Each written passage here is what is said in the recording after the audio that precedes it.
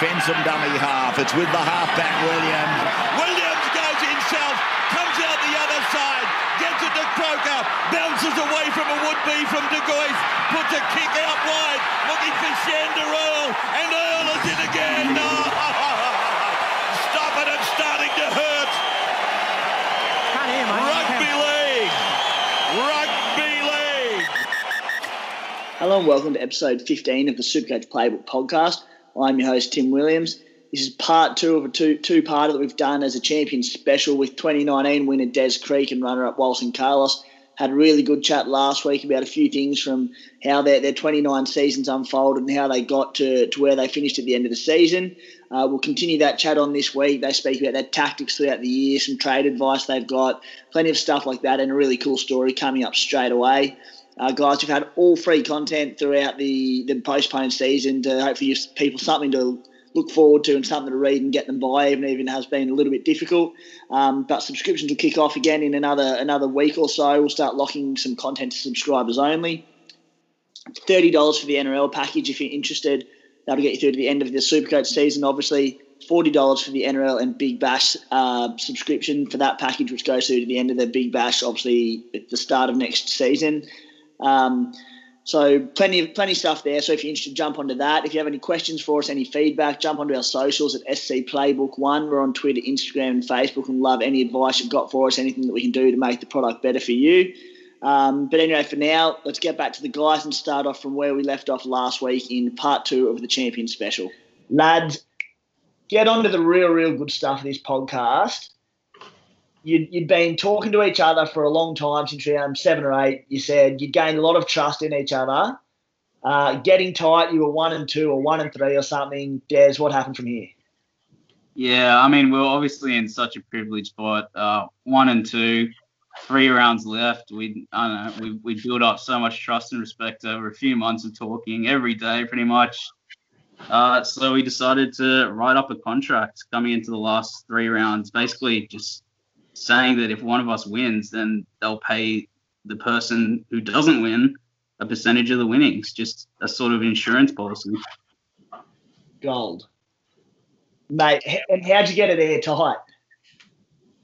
Well, I think Walson's brother was a lawyer, and my mum's also a lawyer, so we got them onto it, looked over pretty much all the terms and conditions on the Supercoach website, make sure we weren't breaking any sort of rules.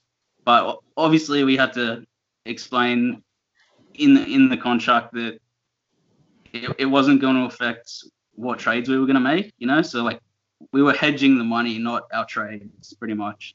So it wasn't, But it was definitely something that, looking back on it, was a very good decision to make. Yeah, Walson, when that came up in conversation, however that started, you must have just been going, look, if I can lock in a decent chunk of money here, it's a no-brainer. Oh, we talked about it all the time, not all the time, because really until the last 8 or 9 weeks, it never really materialised as, we're going to win some money for this, or someone's actually a chance of, I think both of us were such Supercoach fans that it was more the prestige of actually winning the title of Supercoach that attracted us more. And then as it got closer, it was like, geez, there's 50 grand for first and 5 grand for second. And we just had some chat and said, geez, it's pretty stiff. Second place getting 5 grand and first getting 50. It's a massive drop. And then we just said, like, speculatively, I don't even know if we were first and second at the time, but we said, well, what do you reckon? If we were first and second, like, would you hedge? And I said, I'd probably look at it, just thinking that, you never try to get too far ahead of yourself. And anyway, then it came down closer to it, and we started to talk about it more seriously and, throw around a few figures. What do you think would be a fair amount? And, like, if you won and that type of thing. And, we just sort of said, like, it's not going to affect the way we play because both of us still want to win it. We want to win the prestige, and we never made it. We still made it that the largest chunk of money was obviously going to be the person who won it. It was only just sort of we just say to the person whoever came second, or at the time we were like, we could go into this agreement, and we were fully aware of it, and neither of us could win it, and so it doesn't. You've got 120,000 other players that can win it, but obviously at the time there was probably only 10 or 15 that were in striking distance. But if one of us we just came up with this idea and said, yep, let's do this. And it was a bit surreal at the time. But the funny thing about it is we've been talking for so long, and then one of Des's mates must have got wind of it, that we were thinking about hedging, and he started like putting these really weird posts on Facebook, like, you don't like Des had put something on like one of the forums, and he'd say, oh, come on, Des, you don't even own the team, and we know that you're a fake owner of the team, and it sort of spooked me a fair bit. And I went back to Des and I'm like, what's this bloke on about? Oh. Who was that, Desi? Oh, I don't know. I don't want to name names. you don't want to out him, but whoever it was, like, and like I said, mate, like, like it just made me think, I've never met this lad, like, so, we've always been chatting over the message, but at the time we'd done a few podcasts together. So, and it was the same person every time, and he was talking about his team, and it was the same person that had come out in the messages, but it just made you think. It made me think twice, and then we got through that, and we come up with an agreement, and I felt a bit better after that. But in saying that, at the time we made the agreement, Des was ahead by, I think, maybe like 60 or 70 points. Yeah, 70 points. And I think that same week, it was the same week that he traded out. Oh, no, it might have been a couple of weeks later, but the week after, I had a really big round and he had an off round, and I went to being ahead by maybe, I don't know, 50 or something with 2 rounds to go. So, and like a few people were saying to me, oh, do you wish you didn't hedge? And I was like, no, I feel totally fine with the way it goes down and stuff like that. And Des got some good advice from one of the guys on the forum, and about how much would be fair at the time that we did it and things like that. So, yeah, it's pretty crazy. But I think most people, if they had that opportunity and were in our position, would do the same thing, because there was no way we could manipulate the game to stop anyone else from winning. And we were always trying to win ourselves as a first thing, but it was just like, well, maybe making it a little bit fairer for second if we did come second. Yeah, mate, I think you're lucky that you'd had that relationship over such a long period that you could get that sort of trust in place, get the contract written up. But I think you're right. Anyone in their right mind, if they have a chance to lock in that bit extra cash in a game that is so volatile and anything can happen, mate, you'd be taking it if you can. Yeah, well, like people were even saying to me after I had, like, I didn't tell very many people. I was only talking to people that were close to me, and they were like, oh, even though you got the contract, and when I came second and that, they were like, well, do you think he'll pay? Because the gap, as you know, Timmy, yourself, you don't get the money for 2 or 3 weeks. The prize money doesn't come through for 2 or 3 I haven't won the comp before. I have no idea how long it takes to get the Oh, okay, no, but I meant start a little dig. you worked at with the Daily Telly and that, so I just thought you knew that. But it takes you a couple of weeks, and then you sort of and like my people who were close to me were going, oh, are you still talking to this bloke? Like, or has he sort of stopped talking to you, gone off the radar? Like, no, it's all good. Like, I trusted Des, and he was a real good bloke about it. And like hopefully at some stage when I get down to Sydney in the future, we can catch up and have a beer and that. Mate, there'll be about 1,000 beers when you get yourself down to Sydney. Get you down to game of footy when it all starts up again, and we can actually go and watch it.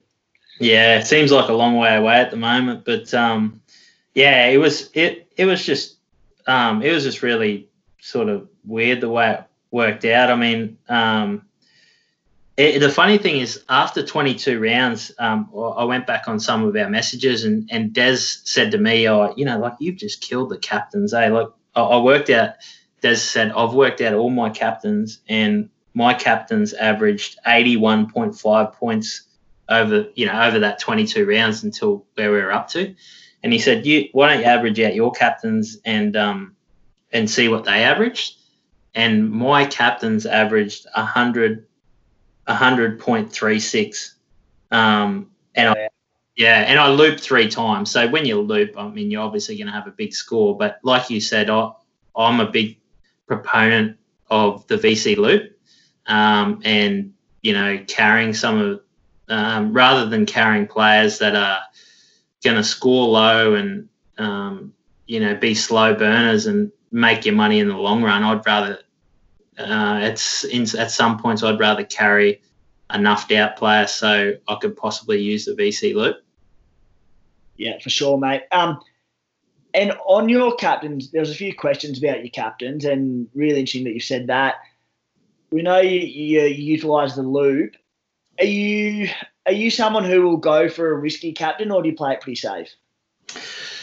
I think it depended on what time of the year. Like early in the year, I tended to make some pretty risky or decisions. Like I remember in round 2, I think it was, I captained Nakora. Now, Nakora, that might not sound that outrageous after we've seen what he'd done for a year, but he was a rookie player and he'd only played 1 game, but I got one look at him running outside Sean Johnson and I thought, geez, I like the look of this because Johnson could skip and draw a player in and Nakora would just hit that gap on the outside of him and it just seemed perfect. And I think in that game he got about 90. It was large. I think it was relevant because I think a lot of people had Teddy and Turbo and they didn't start that fast. There might have been a few players that got up there, but that was pretty handy early on. I remember one night, like people sort of forget you're living your life as well. And I got kids and I'm going to sport and they play basketball, they play touch footy. And one night I forgot, I just left my captain on Damien Cook, and just forgot about it. And he was playing Thursday or Friday night. And I thought, I was doing something. I might have been having a couple of beers, but I just totally thought that I'd taken it off him for some reason. But I went back and had a look, and I was talking to Desi, so it must have been after round 8. And it turned out that I'd left it on Damien Cook, and he got 100 and he got over 100. So I was pretty happy with that. I got really lucky there. But yeah, I would like with the Munster thing, it can go for you or it can backfire as well. So some people believe in always going, the obvious player, but I'm not really like that. I think it's matchup dependent. I think I look at the weather, which I think is a big thing. I don't like going fullbacks and that when it's raining, or attacking players when it's raining. And I just look at teams that they match up well against, like the Broncos and South Sydney are top 8, top 4 teams that I always like playing my players against because I feel like they play a more open style of game. Yep. And you've got your obvious ones like the Titans and that type of thing. So yeah. Yeah, nice. Yeah, that Nakora game, that is so ballsy. Like putting it on a rookie, and I'm with you.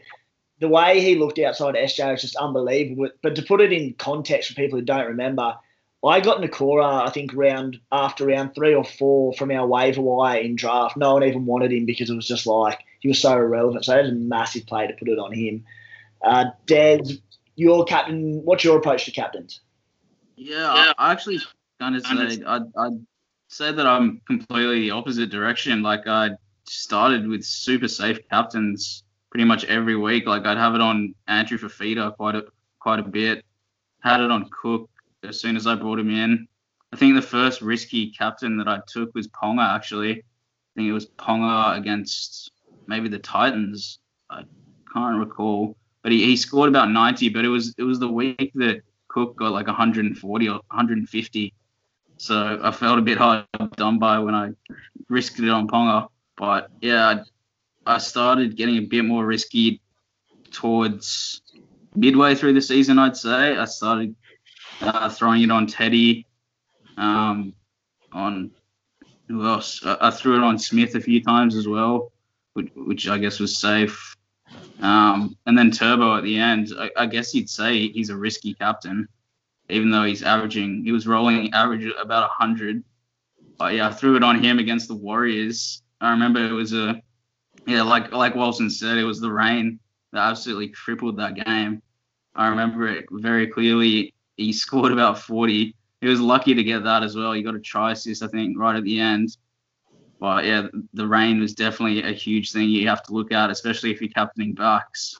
But normally Turbo, yeah, you'd say he's pretty safe. But now I've decided he's quite a risky captain in the future, especially if it's raining. Yeah, nice, mate. I'll throw a question at both of you again.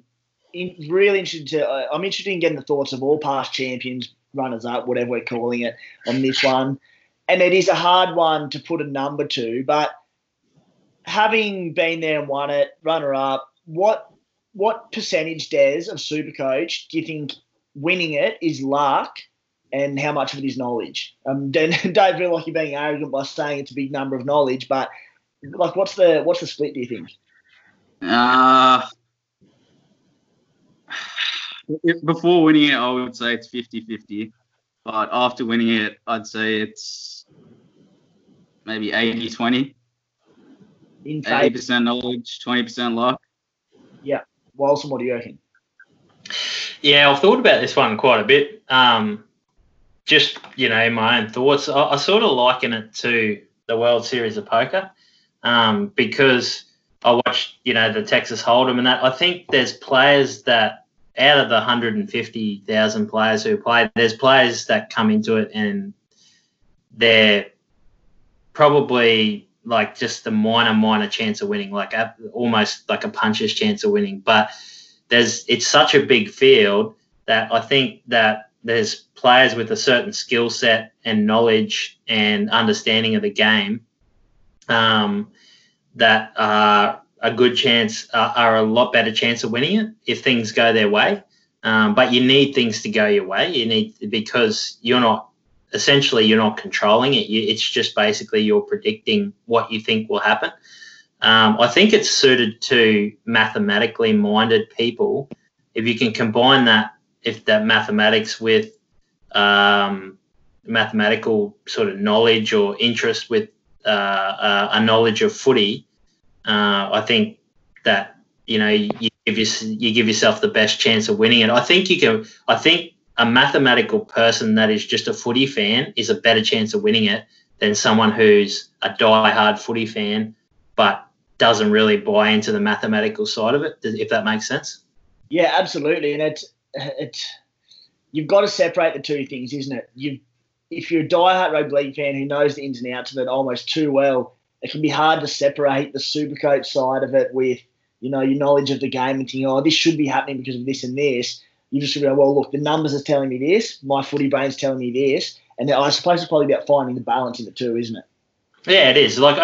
When you look at it, I look at games because I come from a background of, junior development and into the sort of done a little bit in the semi-professional side of things and sort of always been a student of the game. But you look at a player like, say, a Jazz Tabunga, and now a coach would look at him and go, well, he probably makes too many legs tackles and things like that. But when you look at it from a Supercoach point of view, it doesn't matter whether you make a legs tackle and they get a quick play of the ball on the back of it. All that matters is they make 60 tackles a game because you're going to get 60 points for it, if that makes sense. So it's purely, you're not looking at the nuances of how it affects whether a team is winning or losing. You're actually looking purely at the statistical side of it and what the output is statistically by that player.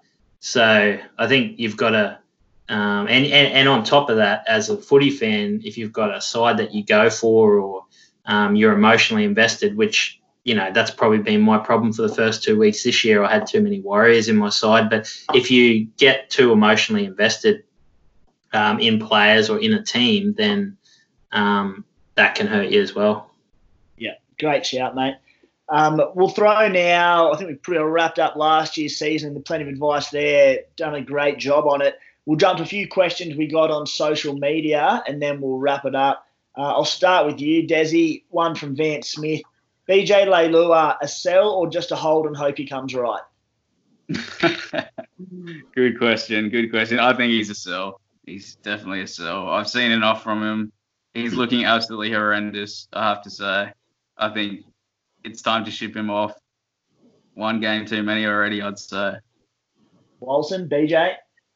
Oh, yeah, I think I got rid of him pretty early. So, yeah, I think he was a bit of a mistake. Well, I will say one thing, Timmy, before we go on to the next question, but a lot of people have asked me about the actual final round and how it went down. Oh, yeah, far away. Yeah, it was pretty interesting because before the final round, I remember saying a few things to Des because in round 23 I was leading and then he took over in round 24 and we're going into the final round and I actually said to him, oh, geez, I feel a lot lighter now. Like when I hit the lead with 2 rounds to go, he said the same thing. He said, oh, I don't feel as much pressure now. And he was sending me things like heavy lies the crown and I sent him a message back and I said, I feel like I'm running away from you in quicksand. Like that's like I was like he was breathing down my neck. But when it came to the final round, I was like, well, I've got this far, I've got nothing to lose. But in the back of your head, you're sort of thinking,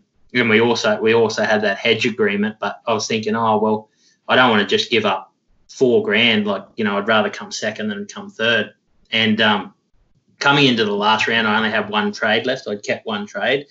And I had 3 things that I was considering doing. One was using the trade to bring in Pappenhausen, but I was pretty sure that Des was going to do that. So I was like, well, that's not going to serve any purpose. And he did end up doing that. So I just sat out that Friday night and hoped Pappenhausen didn't go big. And I think he made 30 runs or something and got upgraded to 90. But at that time, the way he was playing, 90 was a pretty good result for me. So it kept me alive. My second option was to bring in Widdop and play him against the Titans. And that was the one I actually ended up going for. And even though he got I think he ended up in live time, he got about 85. It wasn't enough and it downgraded to about 75 or 71 or something like that. But my third option, and I've got 5 brothers, and my eldest brother said to me, yep, this is what I should do. Because he said, what are you going to do? And I said, oh, look, I want to take this real deep. I want to take it to the last game. And he said, yeah, you should take Nathan Cleary. And like, he's not a super coach person or whatever. And I considered it for a long time because I was thinking, nah, but I ended up going with Widdop. And if anyone remembers what Cleary did in that last round, 85. Yeah, I think he got one of the highest scores ever. So he scored 4 tries, but anyway, it would have been pretty ballsy to do that, and it would have been a good finish. But what could have been, should have been. But Des deserved it. I was just happy to be close to him because with six rounds to go, he was 300 ahead, and I just thought I'm playing for second here. So it worked out great. But yeah, mate, I thought I'd better get that in because if you have asked, I honestly thought that he might have captain Cleary because he was radio silent the whole last round. We talked about the Widdop play for quite a few weeks prior because it was a target round. Widdop against the Titans, final round, bring him in, captain him. It was a huge power play, but yeah, I really wasn't sure what he'd done until I saw like a screenshot of his team. And I wasn't sure if third place could have done it as well. You never know. I would have considered doing it in his position, certainly, because I'm a fan of Cleary. I reckon, yeah, he's got that ceiling that could have just taken it away. But thankfully, he didn't do it. So for that reason alone, Des, the captaincy of Cleary, which was the last game of the round, when did you know that you'd won? Probably, yeah. Yeah, pretty much the screenshot confirmation of Walson's team and the guy who was coming third as well. He just hung around like me and Walson were just like, yeah, come on, can this guy just get lost, because he kept on getting saved by a couple of crutch players, Mamalo especially. He just kept him in it the whole way through. And we just wanted to break away, but yeah, he never let us go. Credit to him. I think Desi got a screenshot and he's like, "Oh, good play, you played Widdop," and that was after the game, so he sort of knew that he'd beaten me then, and I went for my last available play possible, which was I didn't play Ponga. I took Ponga out and I played Liam Martin, and Liam Martin at that stage was coming off the bench, so it was a real Hail Mary. I was just thinking, if Ponga goes out there, breaks his leg, and Liam Martin goes and scores 2 tries off the bench, maybe I'll get close enough to Des. I think I ended up Des won by 59 points. So I needed a bit of a miracle. Des had Clemmer in that game as well, and he got a fairly good score. So, but yeah, the third place, I don't think you knew the third place for a while, Des. I think you were waiting on that and you were scouring around forums, and this bloke who came third, he wasn't involved in anything, so Des was sweating it out. And at the time I was thinking, well, there's every chance. My score wasn't that bad, but it wasn't that good, so I was thinking there's every chance I'll get caught here after Widdop downgraded, but ended up, I think there was a gap of 134 points from second to third, so he didn't have a great round. Third, so nothing to worry about. Des, what were you doing that Sunday afternoon watching that game? Having 1,000 beers? Yeah, I think so. I can't remember. It sounds like it though. Sounds like I definitely, yeah. I was gonna go to the Leichhardt game, but yeah, I just decided it's a bit too much on the line. I just want to relax, stay in the comfort of my own home, get comfortable, settle up.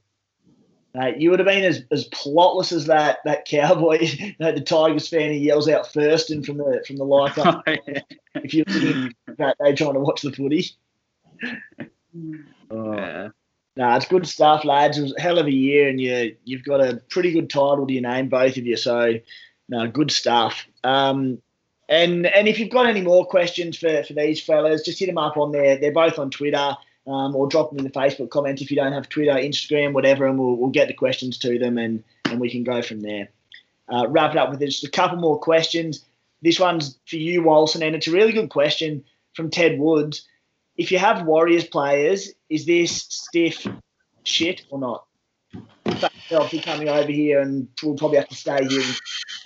Yeah, I think it is, really. I mean, I don't think some people suggested when I put that poll out, there's a fair bit of interest in that. Like, I think about 300 people came back and voted in what they thought should happen with the trades. And there's a lot of comments, and some people said, for certain teams, or if people get injured, or for whatever, or if people, if there's teams that have to relocate, then you get unlimited trades for them. But I think that's too convoluted. I think they'll keep it really, really simple, because you've got to consider they've got to keep it within a game structure.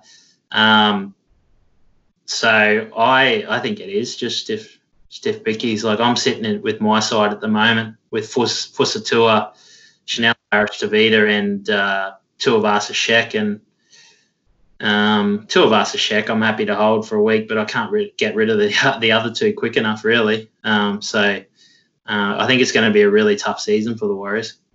Yeah, I think you're right. The only thing out of it that may potentially do some good, if they are playing over here, maybe they're a bit more dry track football. But I mean, it is tough, isn't it? And as you said, there's nothing we can do about it. It's just a ridiculous year with what's happened across the board. So you can't be too bitter about anything. Some people are going to be luckier than others. It is what it is.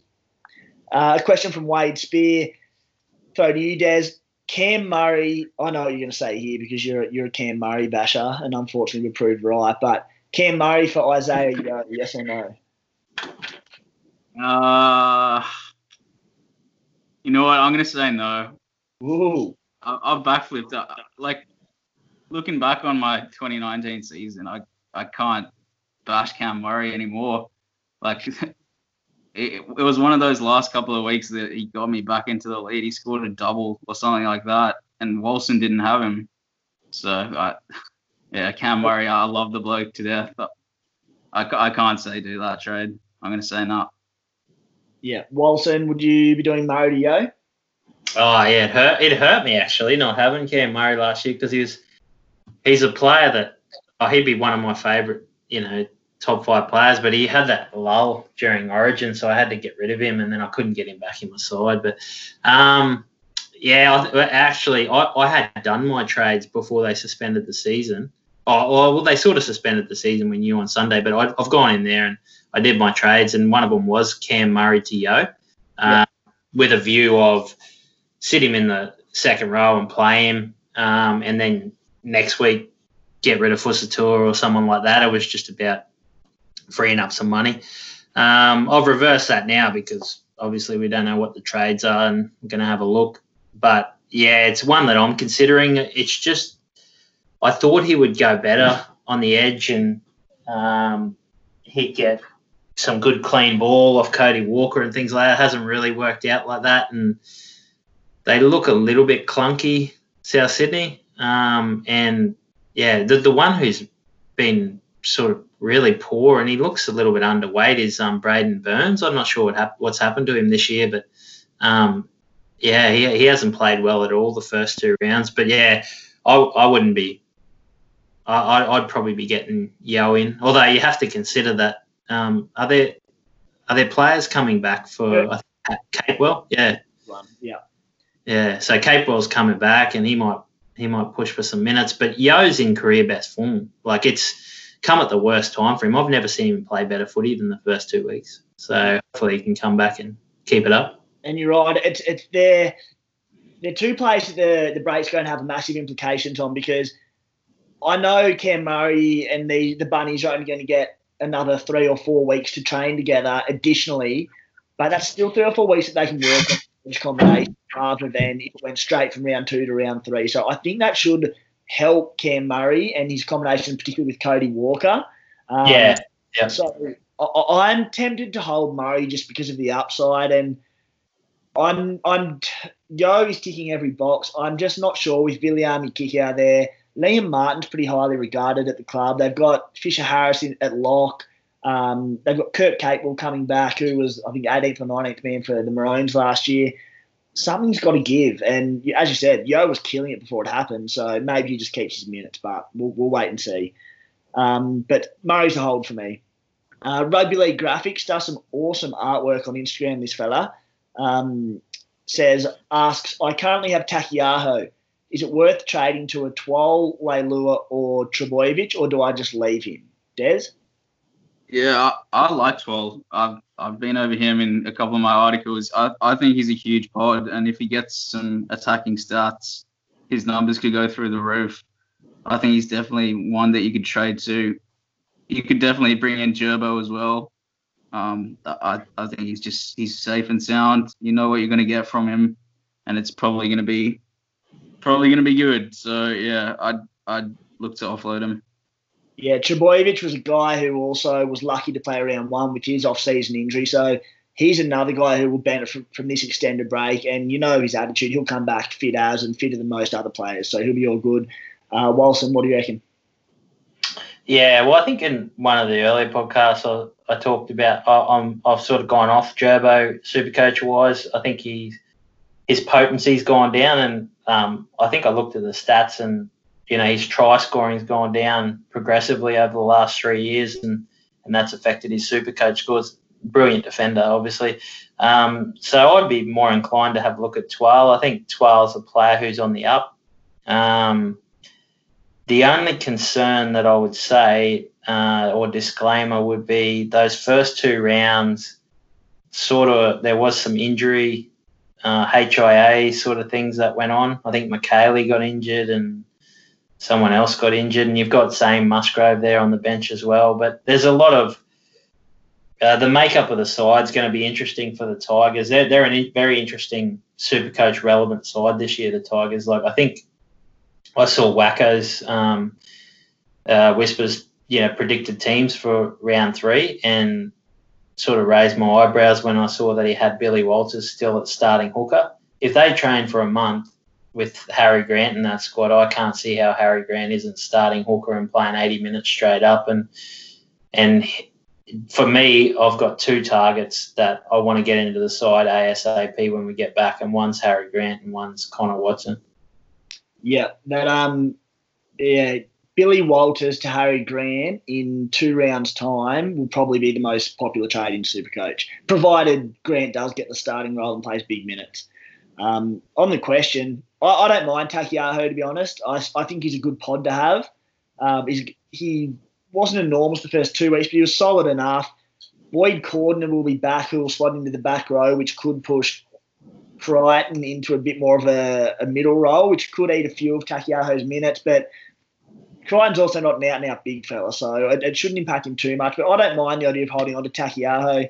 Twal, there's a concern with minutes. Leilua, there's a job security issue. And Trbojevic, Wilson touched on it already.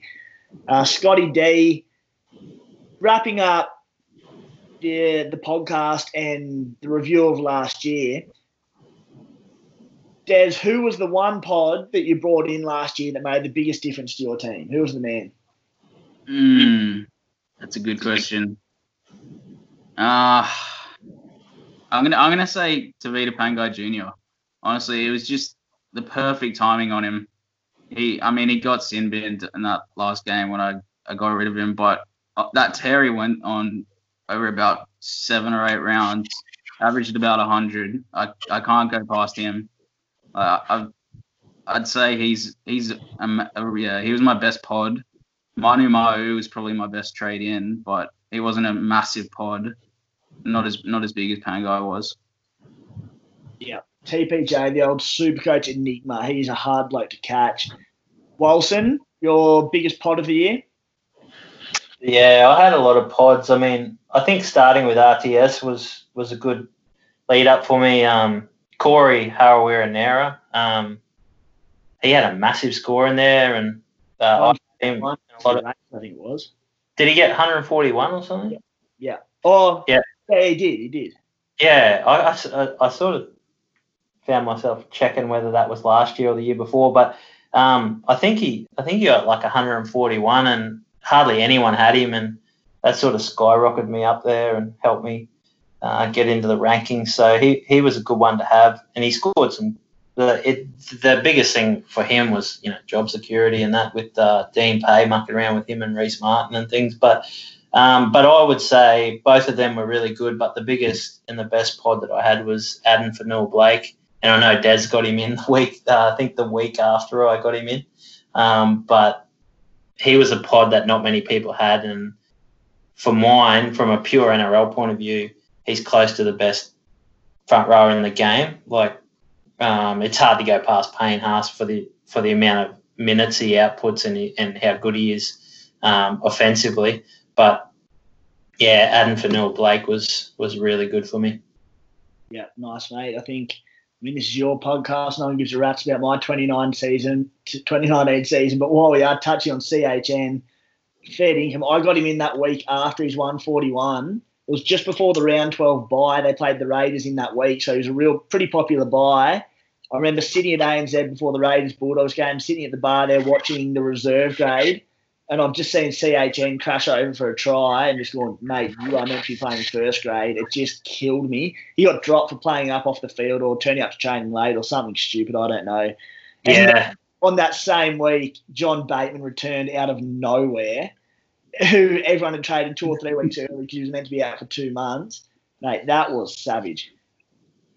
It can be a cruel game sometimes. I mean, I'm just sort of look at it like, even though I didn't win, I'm sure Daz feels more like it than I did, but and I'll always be sort of searching for that win probably for as long as I play it for the rest of my life. But I'm sort of playing with house money now because I've had that year that, I just had that unbelievable run, and I think you got to appreciate that you get a lot of luck go your way because, to be able to average 100 with captains and not get any injuries and, not have a player play, a bad game where I don't think I had a captain that scored under 60, and then to be up there with a chance of winning 1 or 2 decisions away, I sort of count myself as pretty lucky.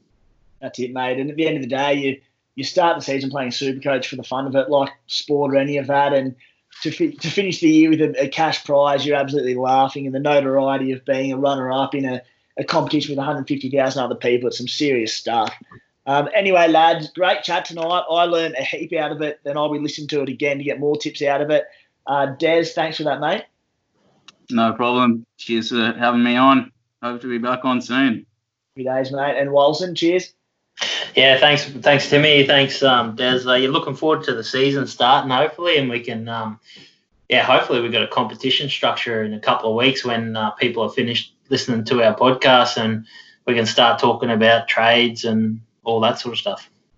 Absolutely, mate. Can't wait for it. All right. Hope it helped out a little bit tonight, guys. Thanks for listening.